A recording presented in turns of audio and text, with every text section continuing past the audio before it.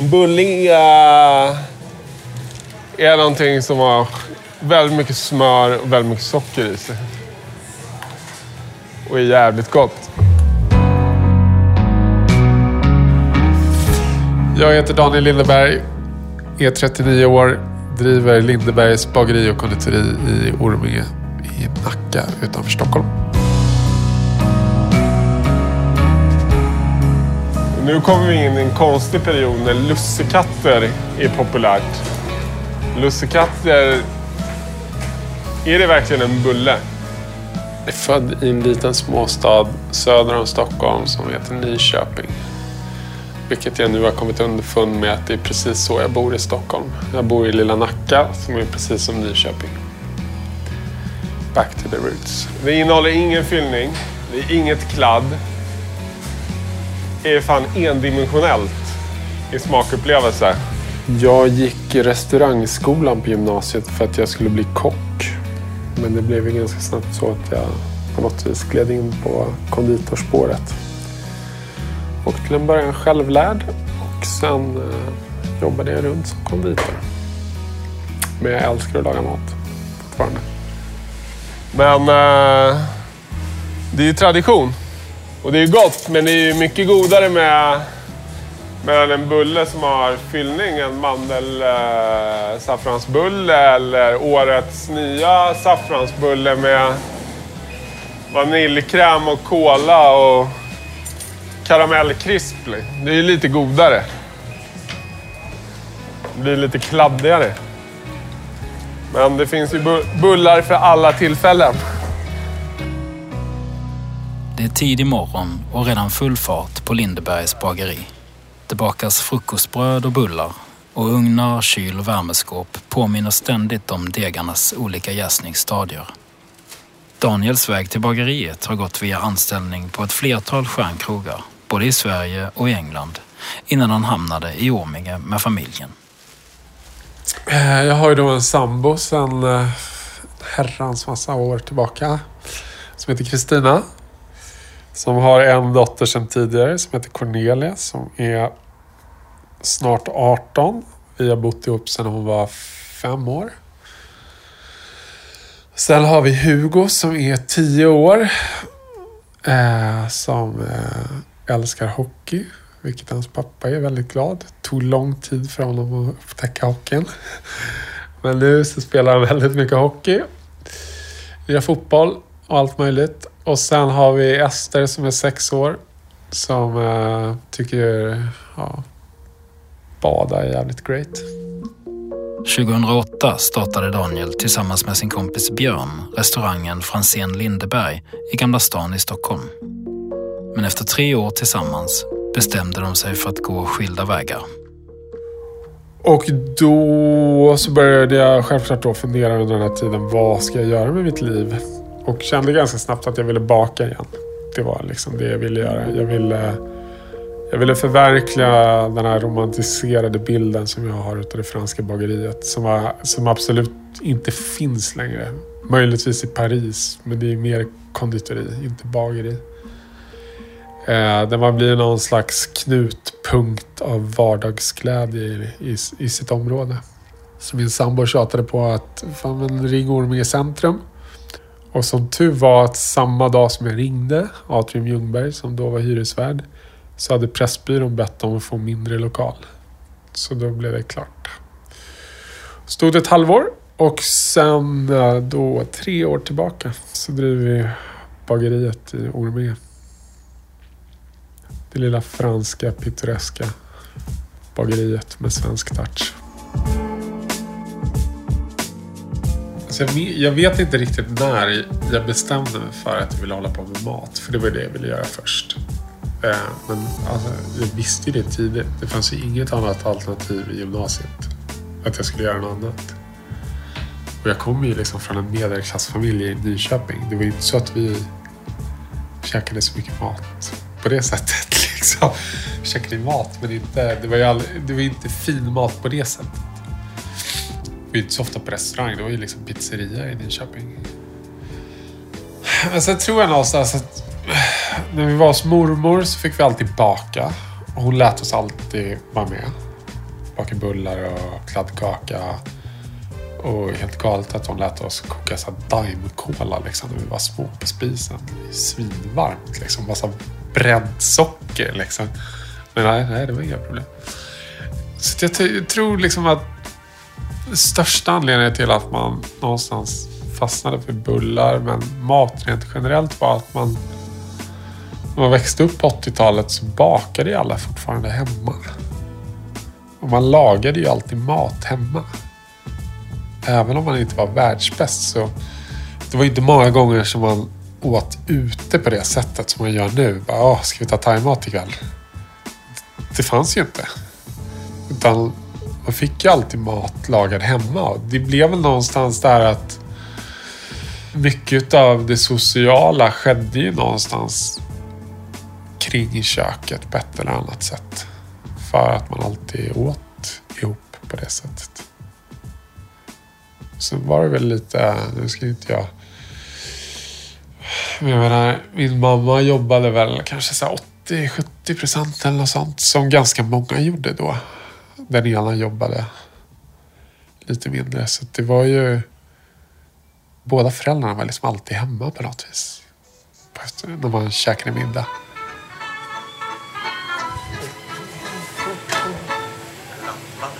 Alla vagar barn, bullfest hela dagen. Vetemjöl från livets grottekvarn. Hört nej. Bullfest hela dagen. Vi är alla glada vagar barn. Det är svårt att vara bagare och inte ha Sigge Fürst som lite av en husgud. Sen är det väl egentligen bara den här låten. Men älskar man bullar så är Sigge Fürst kung. Så är det ju. Det är ju konstigt. Det hade varit så mycket enklare om man hade haft så här att farfar var bagare eller morbror hade restaurang. Men det var ju inte så. Däremot så hade min morbrors svåger hade restaurang på Upplandsgatan i Stockholm. Så när jag gick i 9:an så fick jag komma dit och praktisera en vecka. Det var ju grymt. Det var ju det bästa som fanns liksom. Fick jag någon smörgåstårta och jag kommer ihåg, redan då så tyckte jag att det var så mycket roligare att jobba med händerna och göra någonting. Nu när man blir äldre så kanske man skulle känna så här, vad fan, man skulle ha blivit akademiker. Men varför då liksom? Det är inte så jävla kul. Även om tanken på bageri och restaurang varit med Daniel sedan barndomen, så var det från början inte självklart att söka sig till Michelin-krogar. Jag tror som med allt, det finns 2 spår. Antingen så halkar man lite in på ett bananskal. Eller så hade jag dels lite tur för att Nyköpings restaurangskola var tror den första privata skolan. Jag hade en lärare som hade varit i årets kockfinal bara några år innan jag hade honom som lärare. Så han var fortfarande ung och han kände många i branschen. Så det fanns ju väldigt mycket nytänk. Vilket jag tror inte alla skolor hade. Framförallt inte då. Men sen var jag i USA ett år som utbytesstudent. Och så började jag om 2:an när jag kom tillbaka igen. Och då skulle mina gamla klasskompisar skulle upp och jobba julbord på Edsbacka. Det var en sån här traditionsgrej att 3:e-klassarna fick åka dit och så bodde man på Edsbacka i en stuga och så jobbade man där. Och de var liksom en kort. Så då frågade jag han om jag ville åka dit istället för att gå i skolan. Svårt val. Så då åkte jag dit och så var det skitkul. Och då var man ju ändå på Edsbacka måste ha varit där i 20-25 dagar. Kanske inte i sträck, men man var ju ändå där hela december.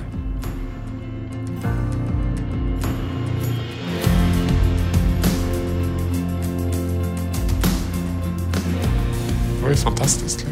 Så att jag tror väl att för min del så var det nog att jag var målmedveten, men också hade fått med mig att man måste jobba för någonting. Och då blev det väl ganska naturligt att sen under 3:e året så lärde jag känna dem ganska bra på Edsbacka. Så då när jag sen gick ut så kom jag ihåg att Magnus som var ansvarig för desserter och sådär, han kämpade rätt hårt för att de skulle anställa mig. Så först så fick jag halvtidstjänst. Visst. Men fan, man är 19 år. Jag fick bo där. Så det var ju halvtid. Det var inte så jävla pjåkigt liksom. Sen blev det ganska snart så blev det heltid. Men Edsbacka har nog satt väldigt mycket prägel på hur man är som delvis hur man är som människa, men också hur man vill att sina anställda ska ha det på jobbet, eller vikten av personalmat, att det är viktigt att ta en paus och det är viktigt att äta gott. Det är säkert en större självklarhet för kontorsfolket, om man får generalisera liksom. Där man har sin, kanske i större utsträckning, lunchrast på det sättet. Och nu har vi käkat ramen tror jag i en vecka. Så nu ska vi bryta av det fullständigt och servera rotmos och oxbringa idag till personalmat. De månade ju väldigt mycket om att när man jobbar hårt men man har kul.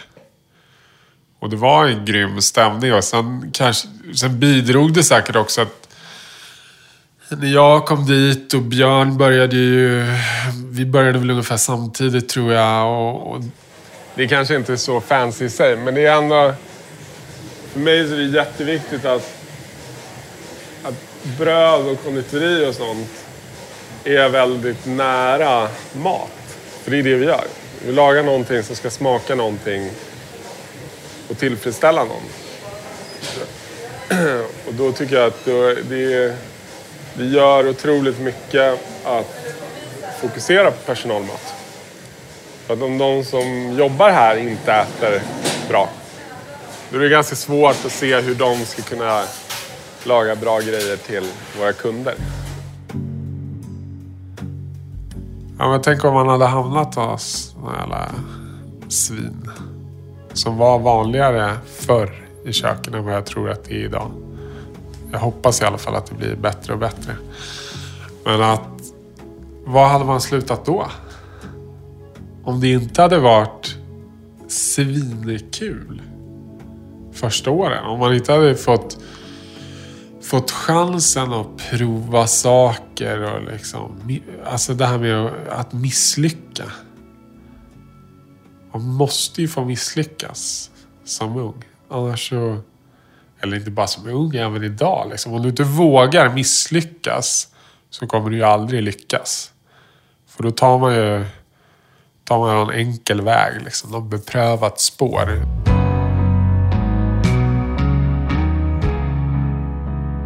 I nästa avsnitt.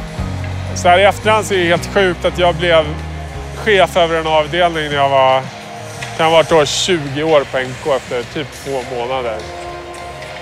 Och alltså så här i efterhand, jag var ju så oredo för det. Kunskapsmässigt så var jag där och liksom, men jag trodde att alla skulle tycka att baka var det viktigaste i livet. Återigen, om man liksom tittar objektivt bakåt så kanske det är så att vi sakta men säkert kanske började glida isär där någonstans, eftersom jag stod på andra sidan och jobbade natt och Björn stod på andra sidan och jobbade kväll. Poddserien En egen väg presenteras i samarbete med Skoda.